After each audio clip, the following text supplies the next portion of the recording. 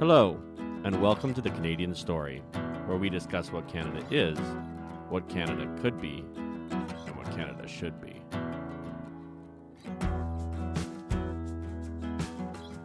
Hello, everyone. Welcome back to another episode of The Canadian Story. Thank you so much for being here. We appreciate each and every one of you tuning in and listening to us just have conversations with Canadians. Today, we are joined by the infamous Colin Big Bear Ross. Colin Big Bear Ross. Welcome Big Bear. Welcome, Big Colin. Bear himself. Welcome to the show, man. It's so great to have you here. Hey, well, thanks for having me, guys. It's such a pleasure to be here. It's an absolute pleasure to have you. So what I would love to do is something that we haven't done and we used to do all the time in a very long time. We used to ask every guest to tell us something that they love about our country, Canada. So I'll maybe throw that at you and then just ask you to talk a little bit about yourself. Like, who are you? What do you do? Where did you come from? What's your background? Yeah, absolutely. Well, Canada is an amazing nation. Canada is a very young country. It was built on, pioneers, with some dark history of taking away from the indigenous population.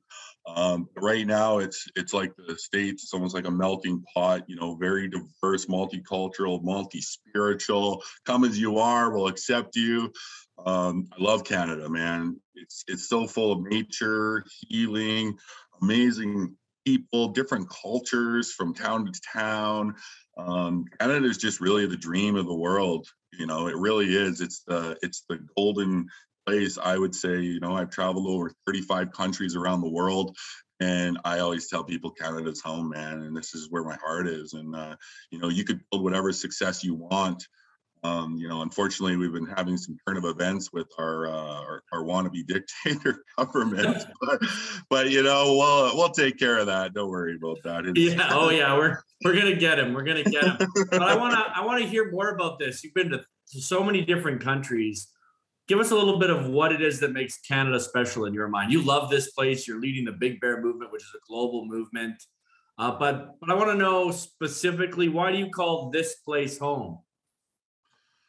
Well, on my indigenous side, my ancestors are from here, and we have a very strong connection with the land, and just the people here are just genuine, we have good-hearted people in Canada who wear their hearts on their sleeves. There's equal opportunity for everybody protected, under the Charter of Rights and Freedoms of Canada, to be who you want to be without discrimination, without being scrutinized against, which again has been seeming to change the last couple of years. I think we'll probably bring this up a few times in this podcast. Yeah, probably. But it's land of the free, and you can build whatever empire you want to build, and it's a great country to live in. The nature here is the best in the world. We have the largest water supply in the world. It's multicultural, like I said, multi-spiritual. It's just an amazing nation, and it's the people here are so just good-hearted, really.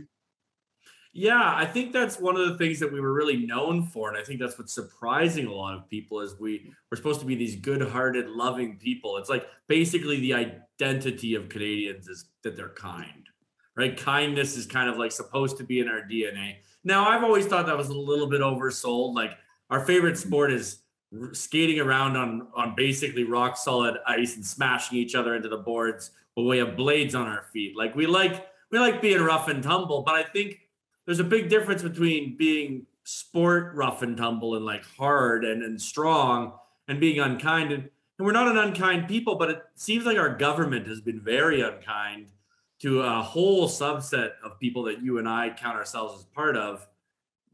The anti-mandate crowd, the people who disagree with how Justin Trudeau is treating a minority of Canadians.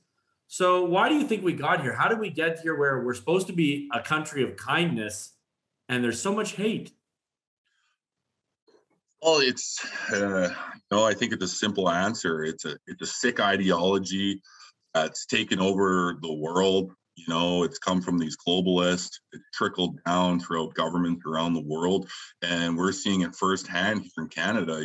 This is like Nazism to to an extreme, almost like this is what it is. They're using the same propaganda, the same BS they were using back then to push an agenda, divide and conquer, and let's get people divided, fighting amongst each other, families turning against families.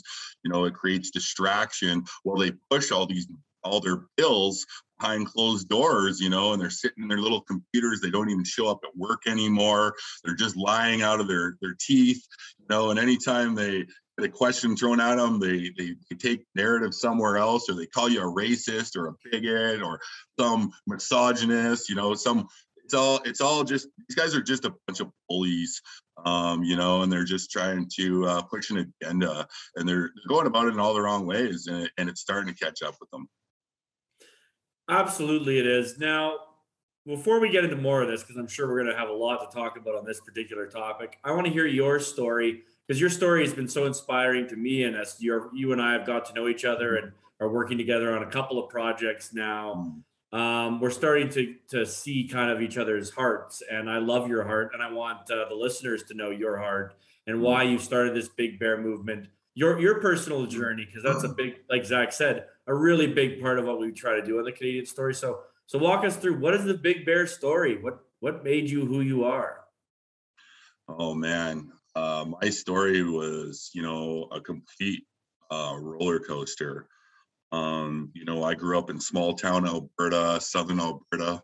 I was a farm home country. Yeah, yeah, the motherland.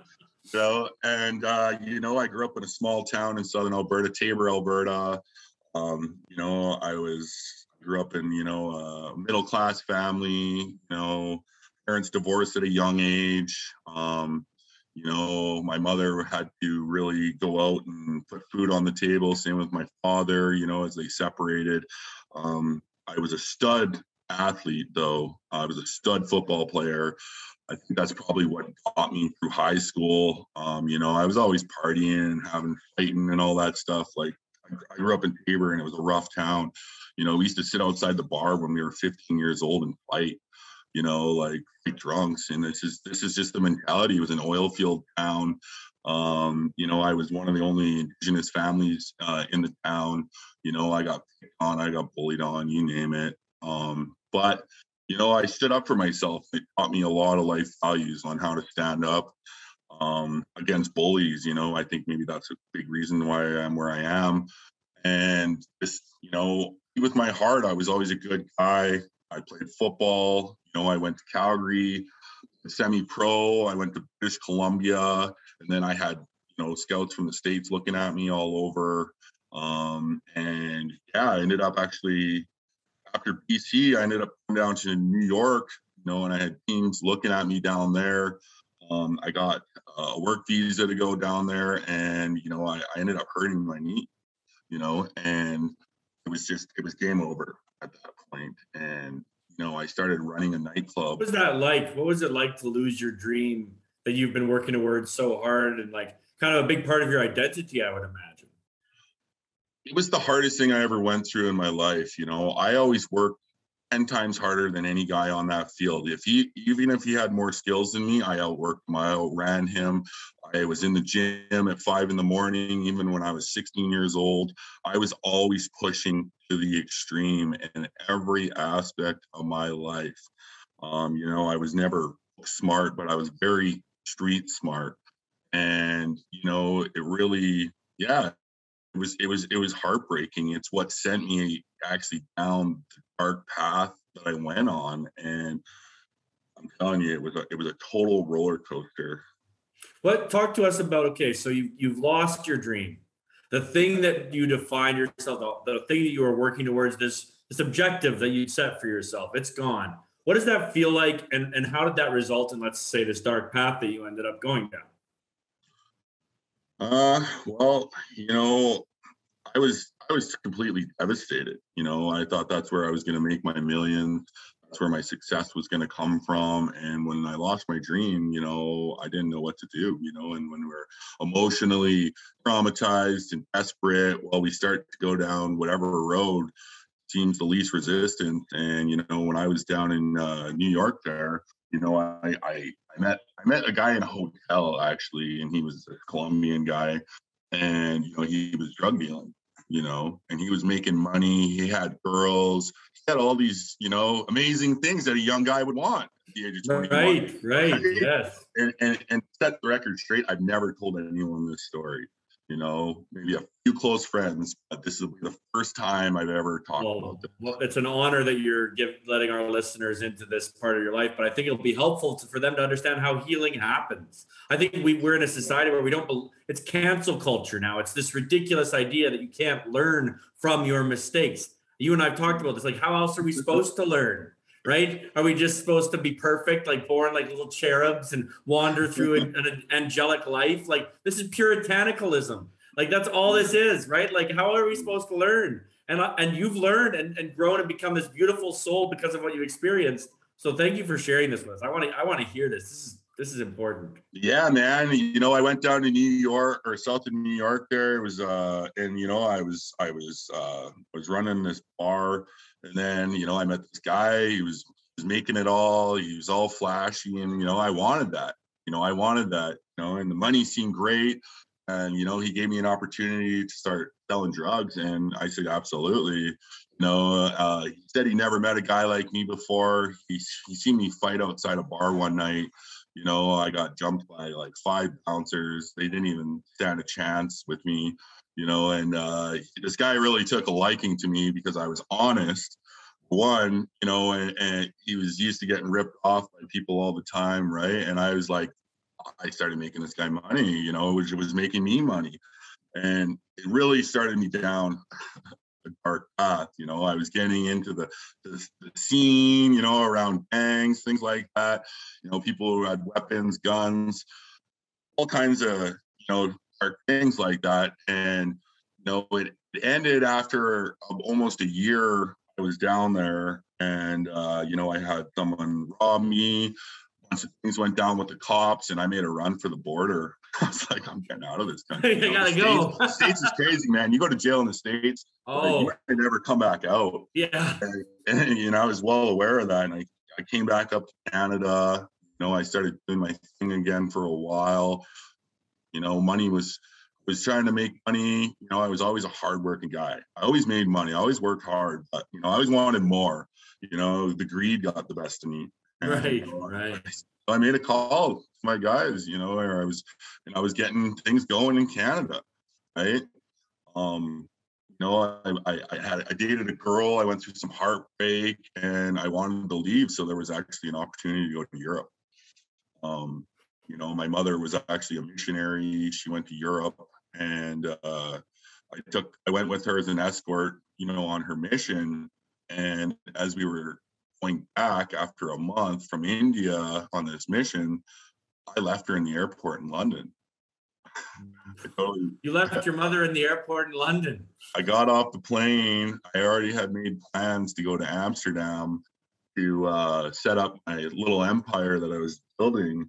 And yeah, my mother cried. She handed me a couple hundred, British pounds, and and that was it. And it was. I traveled all over Europe, man. I was all over. I had a place out in Amsterdam. I had a place in Spain. I was living this dream. I was making large quantities of money. It wouldn't be an odd night if I went and dropped, a couple $1,000 in a bar in a night. I used to have 500 euro bills, and couldn't even change them in the bars. So I'd say, well, just buy everyone a drink. Yeah.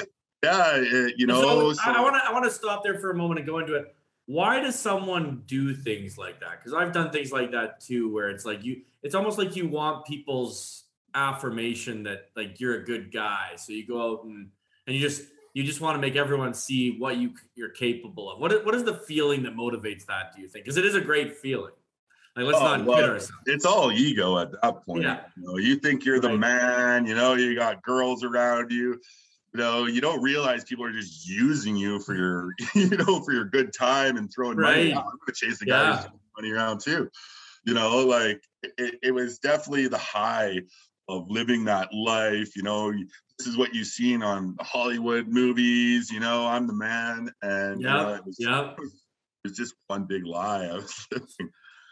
Were you happy?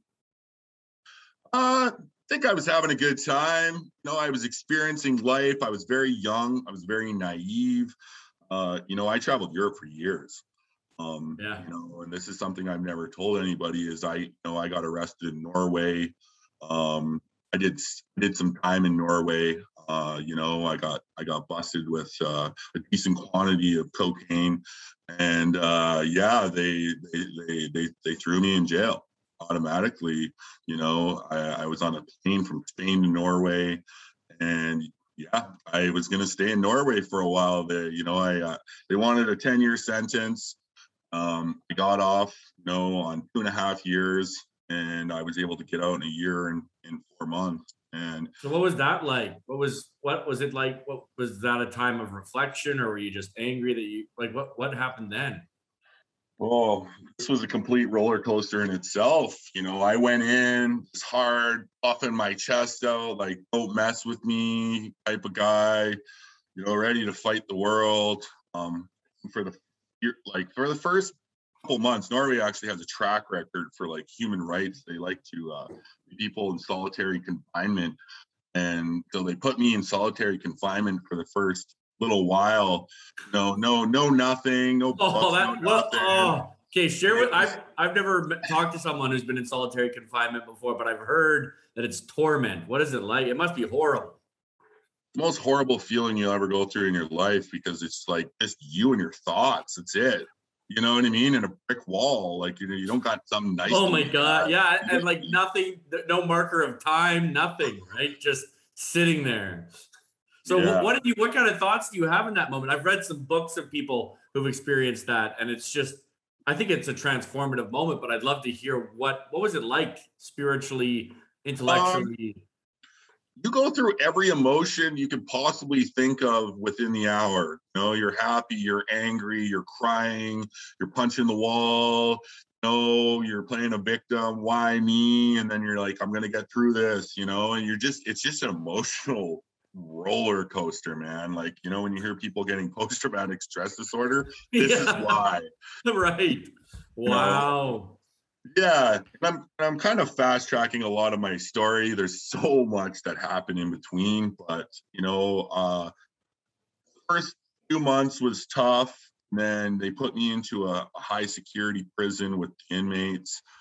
These were not good inmates. There was, a lot of murderers, rapists, Hell's Angels even over there, gang leaders, you name it. And it was rough for the first 7 months. And eventually the guards realized, this kid shouldn't be here. Right. He's very polite, not causing too much havoc. He's just a kid pretty much. Like, I was only 21 years old. Right. So, yeah. Wow.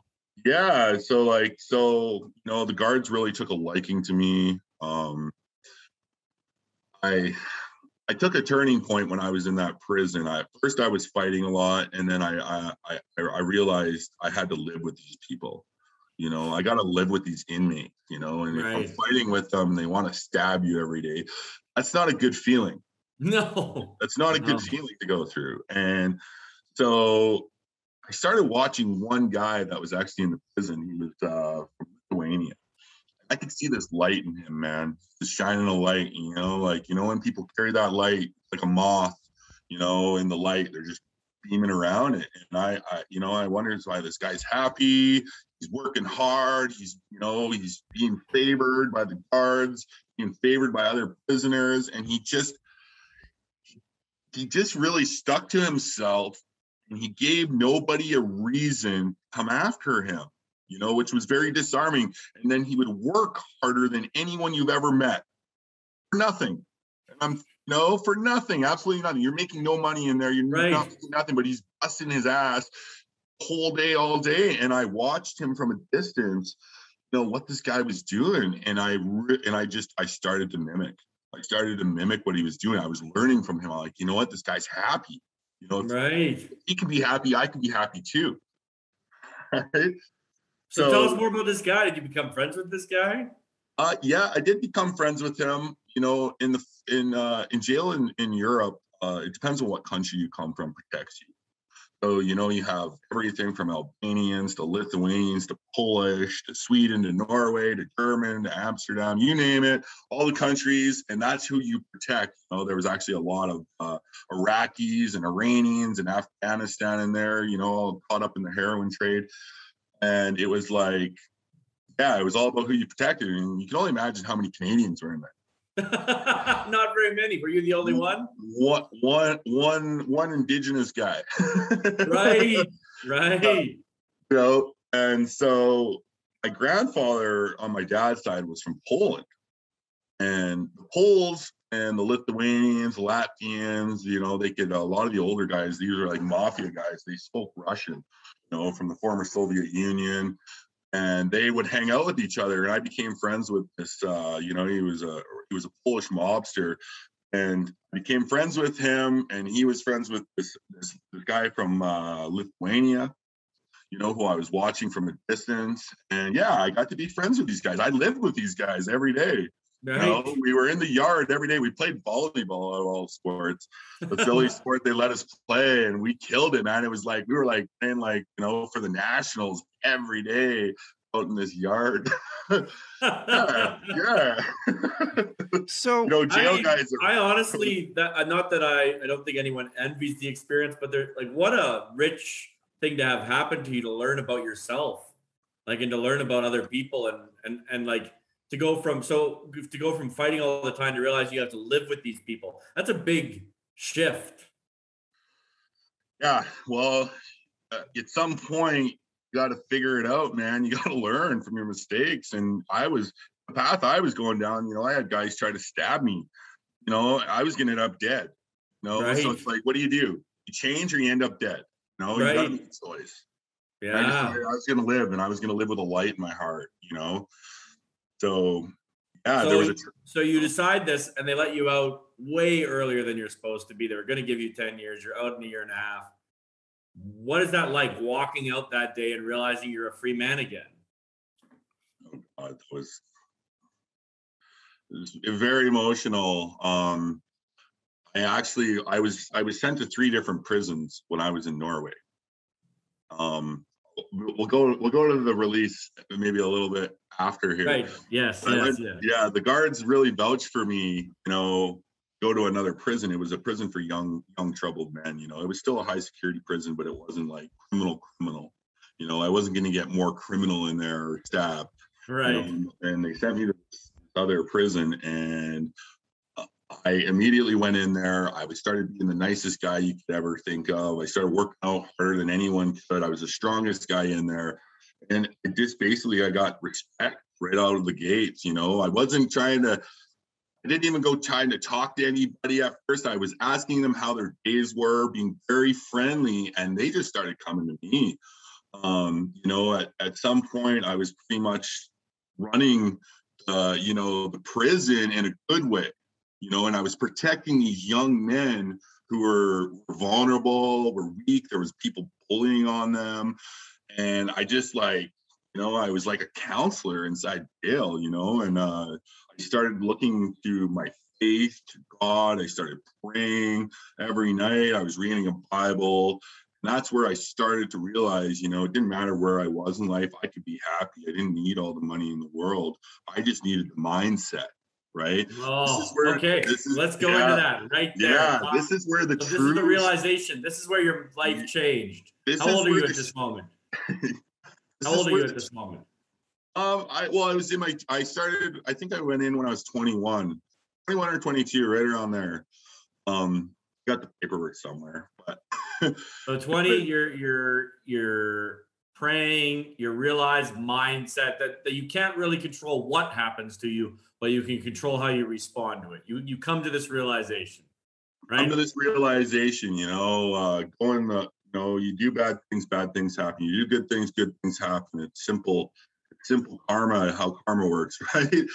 And, you know, started getting into the spirituality. I started asking to see the priest in this prison, you know, and this priest would come and talk to me, you know, and literally by the end of the prison sentence in this prison, Half the prison was going to the priests. They had to actually bring in all these new priests to start helping these young men on their spiritual journeys.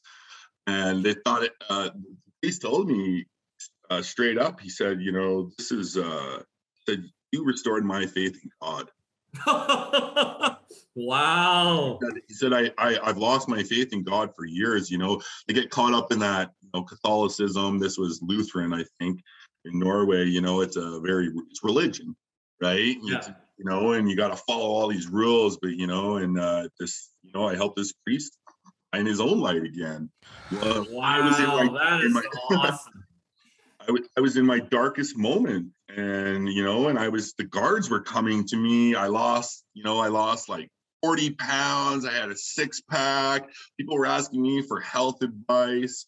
Brought me, one of the most amazing moments was they brought me an indigenous drum when I was in there. And so I picked this drum up, and we were in front of the whole prison. They had kind of like, little times where you could, mingle with each other and play music and things like that. This was at the dinner table, and I grabbed this drum and I started to sing. I started to sing and play it, on an indigenous level, right? Throat singing.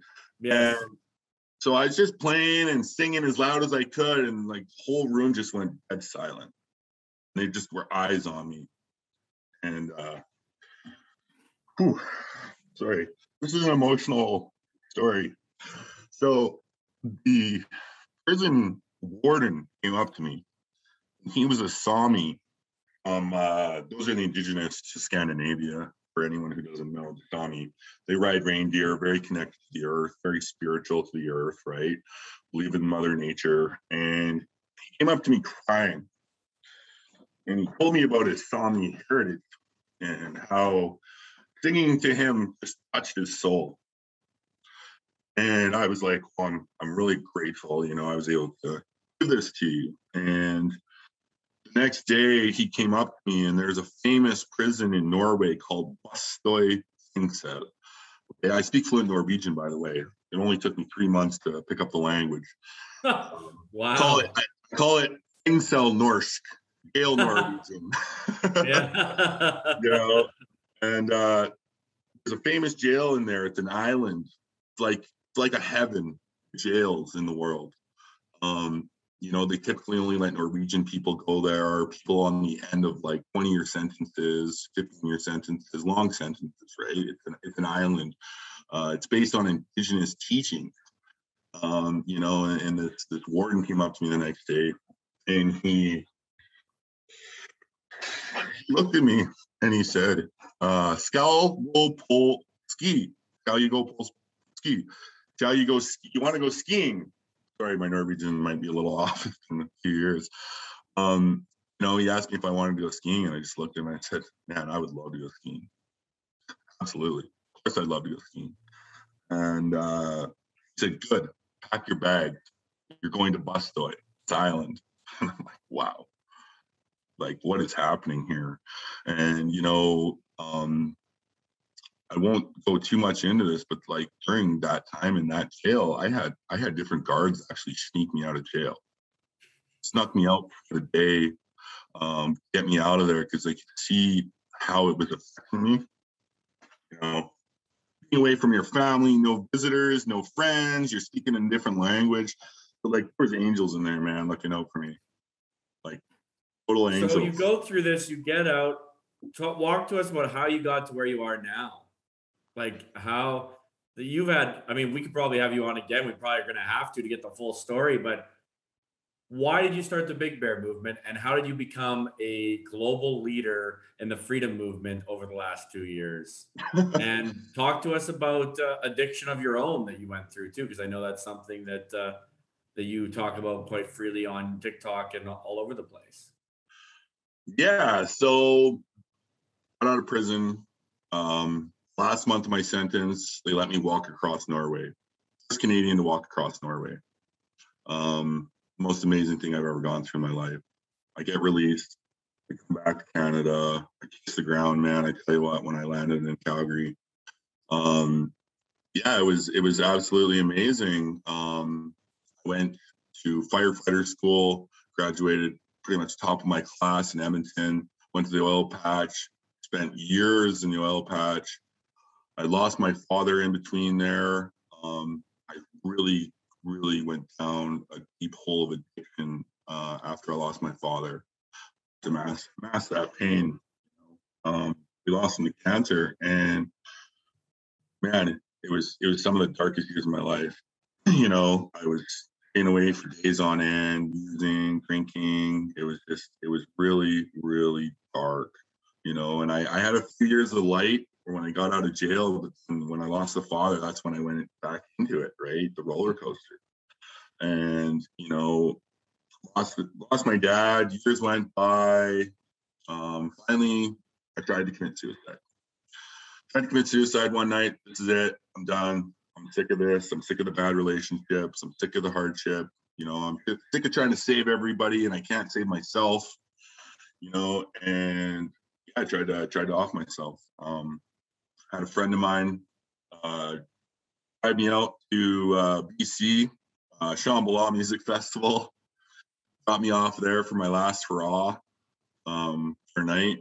And I went in there, I partied, came out, and down to where I live right now in British Columbia in the mountains. And I set up a queen size air mattress on the side of the river, and I went through the most incredible spiritual awakening you could possibly imagine.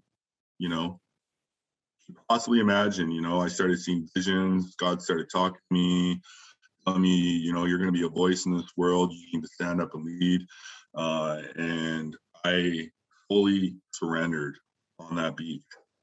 And that's where the Big Bear movement started.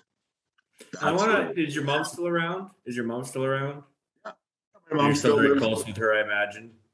Yeah, my mother still lives in southern Alberta. She doesn't know a lot of this story. She knows little fractions of it. She'll watch it. Wow.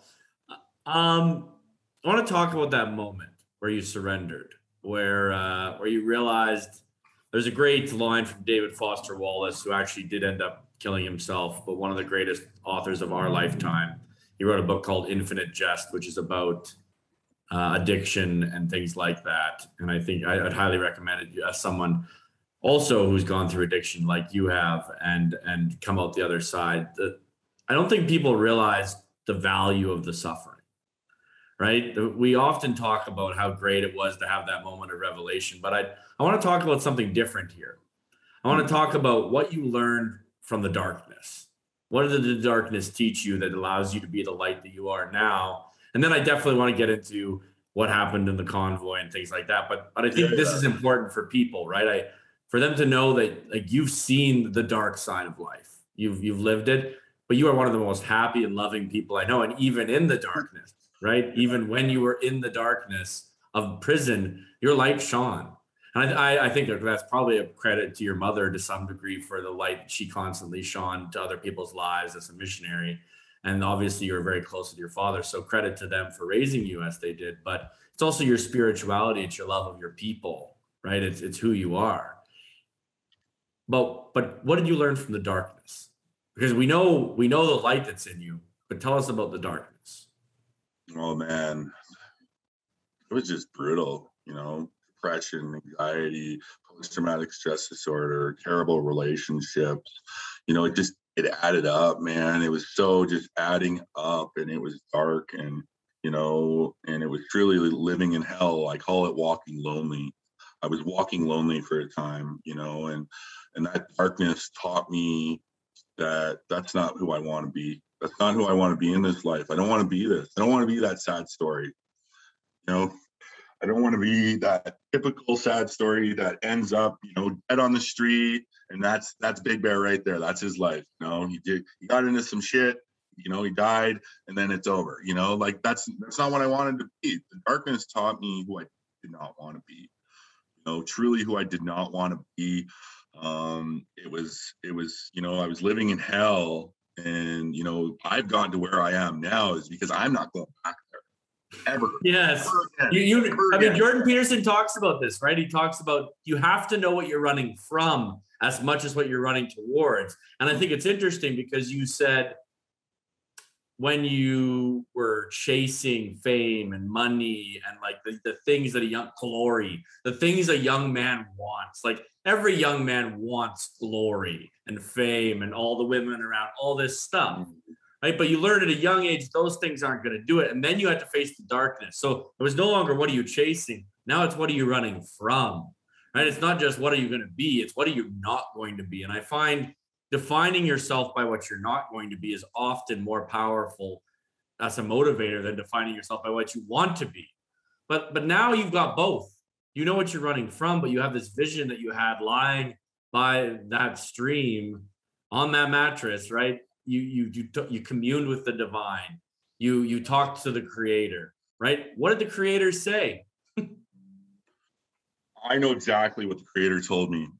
The creator told me specifically when I went and woke up on that beach, the creator told me I was to be a general in his army, and I was to lead people with my voice and my heart, and walk and show them the path.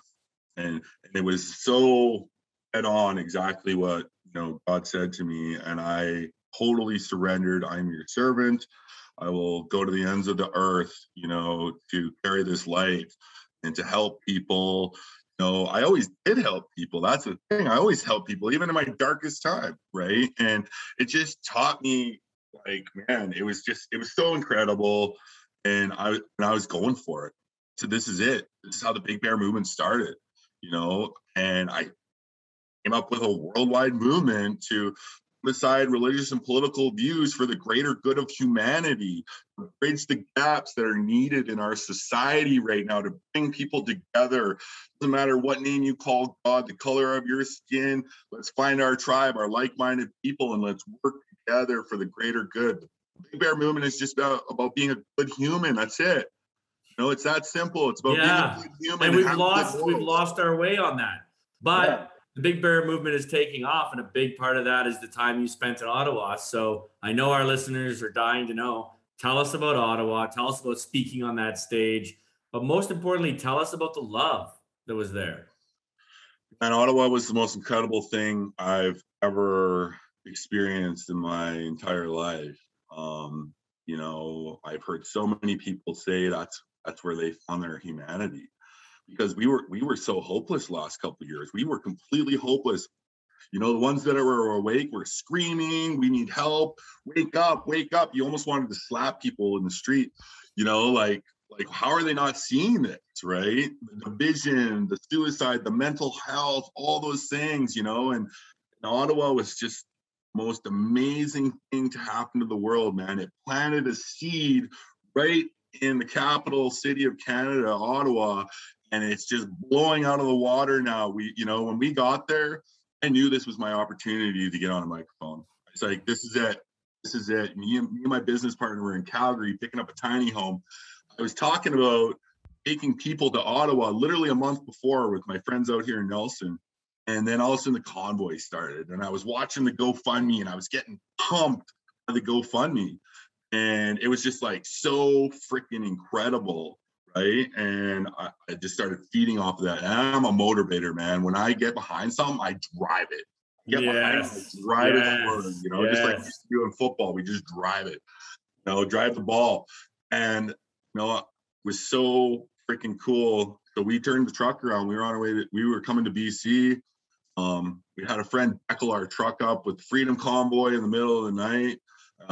Slept a couple hours, and we turned to Ottawa, man. We're going for it. And when I got there, went straight to the hotel, parked the truck, went right downtown. That's when all the truckers just showed up downtown. It was like every street and every block was wall-to-wall humans, and I walked up to the stage. There was like Pat King speaking, Maxine Bernier, some of the organizers, right? And I walked up, said, "My name's Colin Big Bear Ross. I speak on the microphone. I'm here to help," And they're like, "Absolutely," And there was, probably 500,000 plus people I spoke in front of, and the crowd just roared. like roared. What was that like for a man who for so long you have this dream of playing in front of crowds, right? And gaining your glory and fame there. And now you're in front of a crowd that's probably bigger than any crowd you'd be in front of in a sporting event, unless it was like the Super Bowl or something big or some big playoff game. But you're not playing a game in front of them. You're giving them hope. Yeah, that's exactly, you know, when I spoke, it was just to give a message of hope, love, unity. Let's come together, you know, for the greater good. Exactly what the Big Bear Movement is, right? And that was my first speech on Parliament Hill, and the crowd just roared. And then I spoke for the Indigenous people of Canada.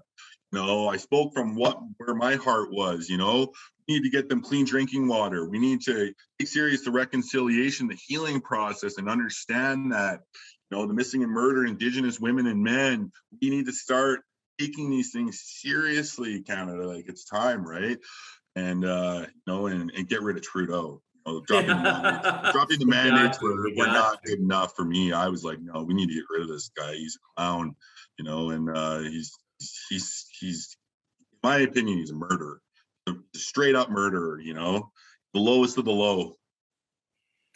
Yeah, he's well, I mean, some of the stuff that's coming out showing that there was no expert advice to keep us from being able to fly, and for many of the mandates that were put in, it was pure vindictiveness and political divide and conquer strategy, which is just it's appalling. It's appalling. So now you've started a few projects. Why don't you talk about those? Our listeners are always interested in helping people and getting behind things. And I know you and I are working on one that we aren't quite ready to announce yet, but like you're starting a healing lodge. So many things have happened. I mean, we're probably going to have you on again just to talk about all the things you're doing, but why don't you share with the listeners about that? So part of my vision was helping the world to heal. I was on that beach, was about to help. I was going to help heal the world. That was my goal. I'm going to heal the world. Let's do it. And so part of this vision was, you know, buying some land and building a healing community, right? And really helping people to find that spirituality through God, through the Creator, through nature, right? Through eating good food, drinking good water, you know, and just leading people, just guiding them, because as healers, we're just guides, right? We guide people. We're a lighthouse, right? And what does a lighthouse do? Well, it helps to guide lost ships back to the shore, right? Using your life, using your story, right? That can relate to people and bring them back in the most graceful way. And, you know, like you said, we can't force people into this. No one could force you to want to be healed, whether you were in the prison. It was mindset. It's exactly like you said. It's about changing mindset. So why don't you talk a little bit about how you see change? How do you help people change their mindset? We're all out here trying to, like you said, there's so many people trying to help people that are hard to help. How do you help someone guide them to change their mindset?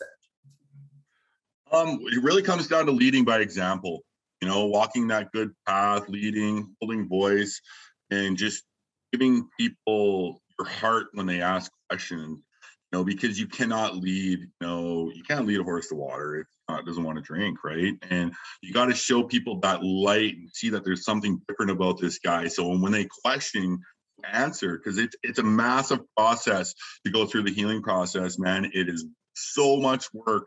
You have to restructure your entire life, reprogram your entire brain, get rid of all your shitty friends. You got to rebuild your entire life, your finances, your structure, absolutely everything, you know, your programs. You know, what are you doing? Are you going to support groups? Are you going to church? Are you going to the gym? You know, change your habits. Like, there's just so much to it, right? And, you know, and you just got to like lead by example. That's what the Big Bear Movement is. Lead by example, right? And show people the way. Give them an answer, you know, and when the question's asked, right? Show people the way. I love that. And you show people the way by walking in that way. Absolutely. I walk with it wholeheartedly every day. You know, when I went through my awakening in 2019, a lot of people don't know this, but like I was going into back alleys in the middle of the night, you know, helping fentanyl addicts, meth addicts, you name it, and just like being a light in these dark alleys where no one else would go, and showing these people that, hey, man, you are worth it. are worth it. You are valuable. You're worth the healing. You're worth everything this world has to offer. And I'll be here to hold space for you and listen. I'm not going to try to push you into it. I'm just going to try to, I'm going to try to guide you into it. Right? Yeah. Yeah. Wow. Zach? I want to, yeah. How do you think, you talk a lot about God, which, religion's so complex. There are so many different religions. You come from an indigenous background. How do you approach your spirituality? Like you talk about God.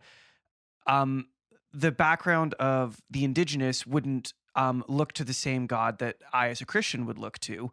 So you've already kind of done this marriage of spirituality within yourself, and you talk about the marriage of the spirituality and different religions out in the world. How did you go about that journey, and what did you learn through that?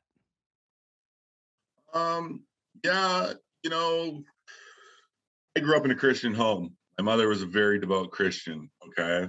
I've only been really reconnecting with Indigenous side the last few years, but nature is the one that helped me heal. And that's the one the Indigenous are most connected through, through the creator. But honestly, it's just different names of God, when it comes down to it. If there's one thing I've seen in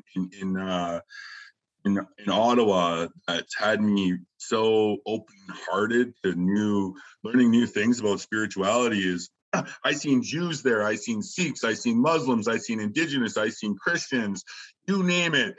Every nationality that was there, Africans, and the one thing I seen in all these people was God. They were all carrying the light. Yeah. I love that. Is a great. Oh, they were all carrying the light. Yeah. They were all carrying the light. Yeah. So, yeah, let's go into that. So you're in Ottawa. You're seeing all of these people carry the light. Like, you must have had just the most incredible conversations with so many people. Can you highlight one or two experiences that you had? So you talked about speaking on the stage, which is obviously an incredible experience, but what about one-on-ones? Like, what did you learn from individuals there? Everyone was just so happy to see each other, man. That's what it was like. Everyone was just like, I love you. You're amazing. It was like going to the biggest support group you could possibly go into in the world, right? Like, we were literally healing generational trauma in Ottawa just from the vibration of love we were getting off. And we were all spirit, we're spirits living in this human body, and we were all there together enjoying it, right? They were hugging each other. We were crying. There was days we broke down. We were praying. We were dancing. It was just like letting it all out, right? Letting the trauma out. The government's pushed on us the last few years. And it was just we definitely found our humanity in Ottawa. We found our humanity in Ottawa. You're just hitting these lines out of the park right now, Big Bear. There's some beautiful, beautiful things here. I generally speaking wouldn't be caught dead saying anything nice about Trudeau, but I think the interesting thing about that whole experience is that entirely unintentionally, and I give him zero credit for this, but I think in a new and beautiful way, his oppression united Canadians. And I think we are just at the very cusp of what that journey is going to be. And I look forward in the greatest anticipation and the most excitement for what this country, this beautiful, incredible, wonderful country, is going to look like in 20 years, because we today stood up together and said, I don't care what religion you are. I don't care what creed you are. I don't care what sexuality you are. I don't care where you come from. None of that matters, because you standing here beside me, you are my brother. You are my sister. And that is the Canada that we are going to take forward into the future. That's what we're taking back. That's what we're taking back. Ottawa was like going to a family reunion of people you just met. That's exactly explain it. It was like going to an endless family reunion with brothers and sisters and cousins that you didn't know, but you felt like you knew them an entire lifetime. At the end of it, it was was a connection. Humans are supposed to connect, man. We're not supposed to be separated. No. We're not supposed to be doing and I think it's amazing that you went through solitary confinement. So you know literally how bad that is for someone before we all had to go through this BS as a society. It breaks you as a human. And that's exactly what our government was doing. They were making a jail out of our homes, and they were manipulating the health system to do it. Mm. Wow. And then while we were all stuck in our homes, they were feeding us all of the propaganda about how scared we were supposed to be and how we were supposed to avoid everyone else and not go out and stay inside and be afraid. They stuck us in our home and they fed us the fear. And we won't forgive them for that, and we won't forget either. No. But I don't want to stick in the negative too long. We spend so much time in the negative. What I want to ask you next is, Ottawa has come and gone. That was an incredible experience. That was an amazing moment for Canada, one that will no doubt go down in history. But for you, just in your own personal journey and what you're doing, what comes next? Oh, man. I got so much going on here, brother. Like, I got my clothing lines. I have the Big Bear movement. I got people trying to work with me from every part of the country, the United States, you name it. I'm building an Indigenous nature healing lodge out here in British Columbia. We just put in a campground. We're going to start doing healing festivals, organic farm. We're going to start building eco homes. Like, we're doing it, man. We're even looking into biodiesel right now. Like, we're going to pioneer the new world. That's what I'm going for, man. I'm going to pioneer the new world, and let's all go. Let's all do this, and let's start paving a path, because the current system we're in right now is crumbling. Yes. It is rotten at the core, and it is crumbling right now. But that's an exciting opportunity, and I see you seizing that opportunity by the horns and saying, let's build something beautiful. Yeah, you have to, and the one thing I seen in Ottawa was there wasn't like that much leadership, especially with the support, so that's why I really jumped into the role I was in, because I was like, we need to evolve. We need to think what we're doing here, setting up structure. I always like setting up structure. You build on sand, what happens. You build on rock, what happens. Yeah, you got to build on the good foundation. Yeah, absolutely, right? We need to start thinking, where are we going into this new world? Financial collapse is coming. Inflation is coming. Those things are not stopping. So how do we transition into the new world where it's not going to be as chaotic as they want it to be? Well, yeah, there's a great line from a Tom McDonald song where he says, I believe the elites are real. They're just not drinking baby's blood. They're causing chaos so they have something to save us from. Yeah. That's what they do. They play like they're the heroes. They come in, oh yeah, we're gonna be nice to you, and then they come in the hero, or they're gonna, it's manipulation at its finest. Yeah. They manipulate everything, the markets, you name it. The price of gas right now, they're manipulating. They're just like, it's just one big lie, and it's starting. People are seeing crumble. It's crumbling. Seeing it. Well, we try to keep these under an hour for our listeners. I am so grateful you came on. We got to have you on again. Thank you for sharing your story, parts of it that you've not shared with hardly anyone. I know that's going to help people. I'm looking forward to working with you in the future. I know, Zach, I'll let you say your thoughts, but thank you so much for standing up and being courageous, but more importantly, for carrying that light through your life journey, because that's the most important thing.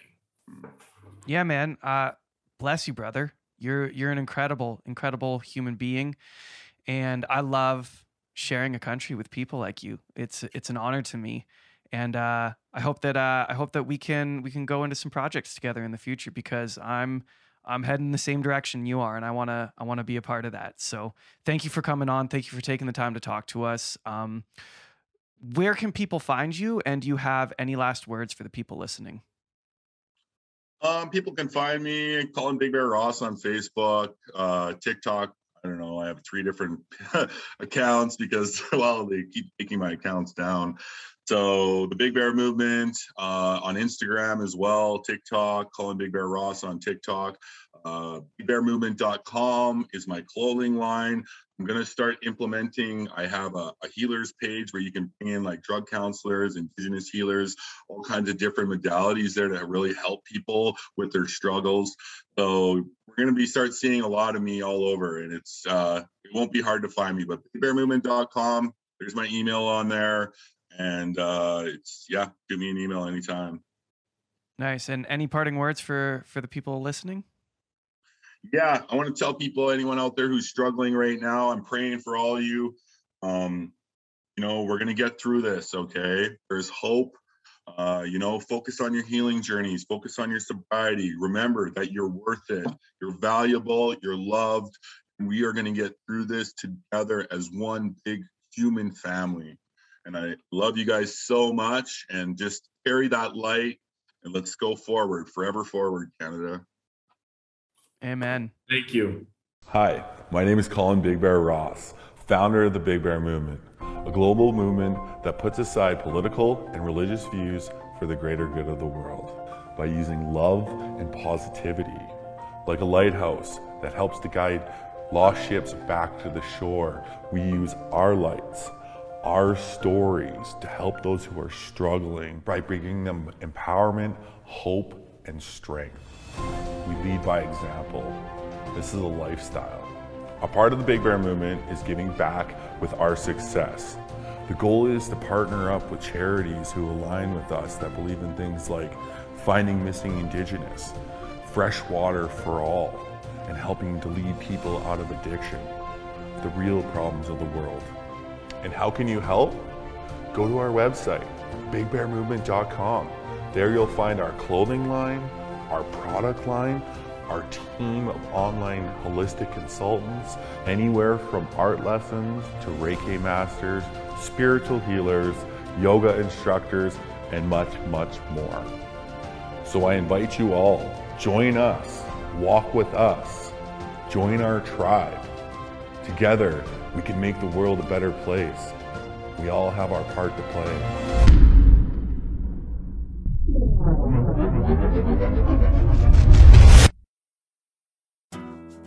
Thank you for listening to The Canadian Story. You can find us on Instagram and Twitter at The CAD Story. That's the CAD Story. If you enjoy this podcast, please share it with your friends and family. Let's work together to remind Canadians how great our country is.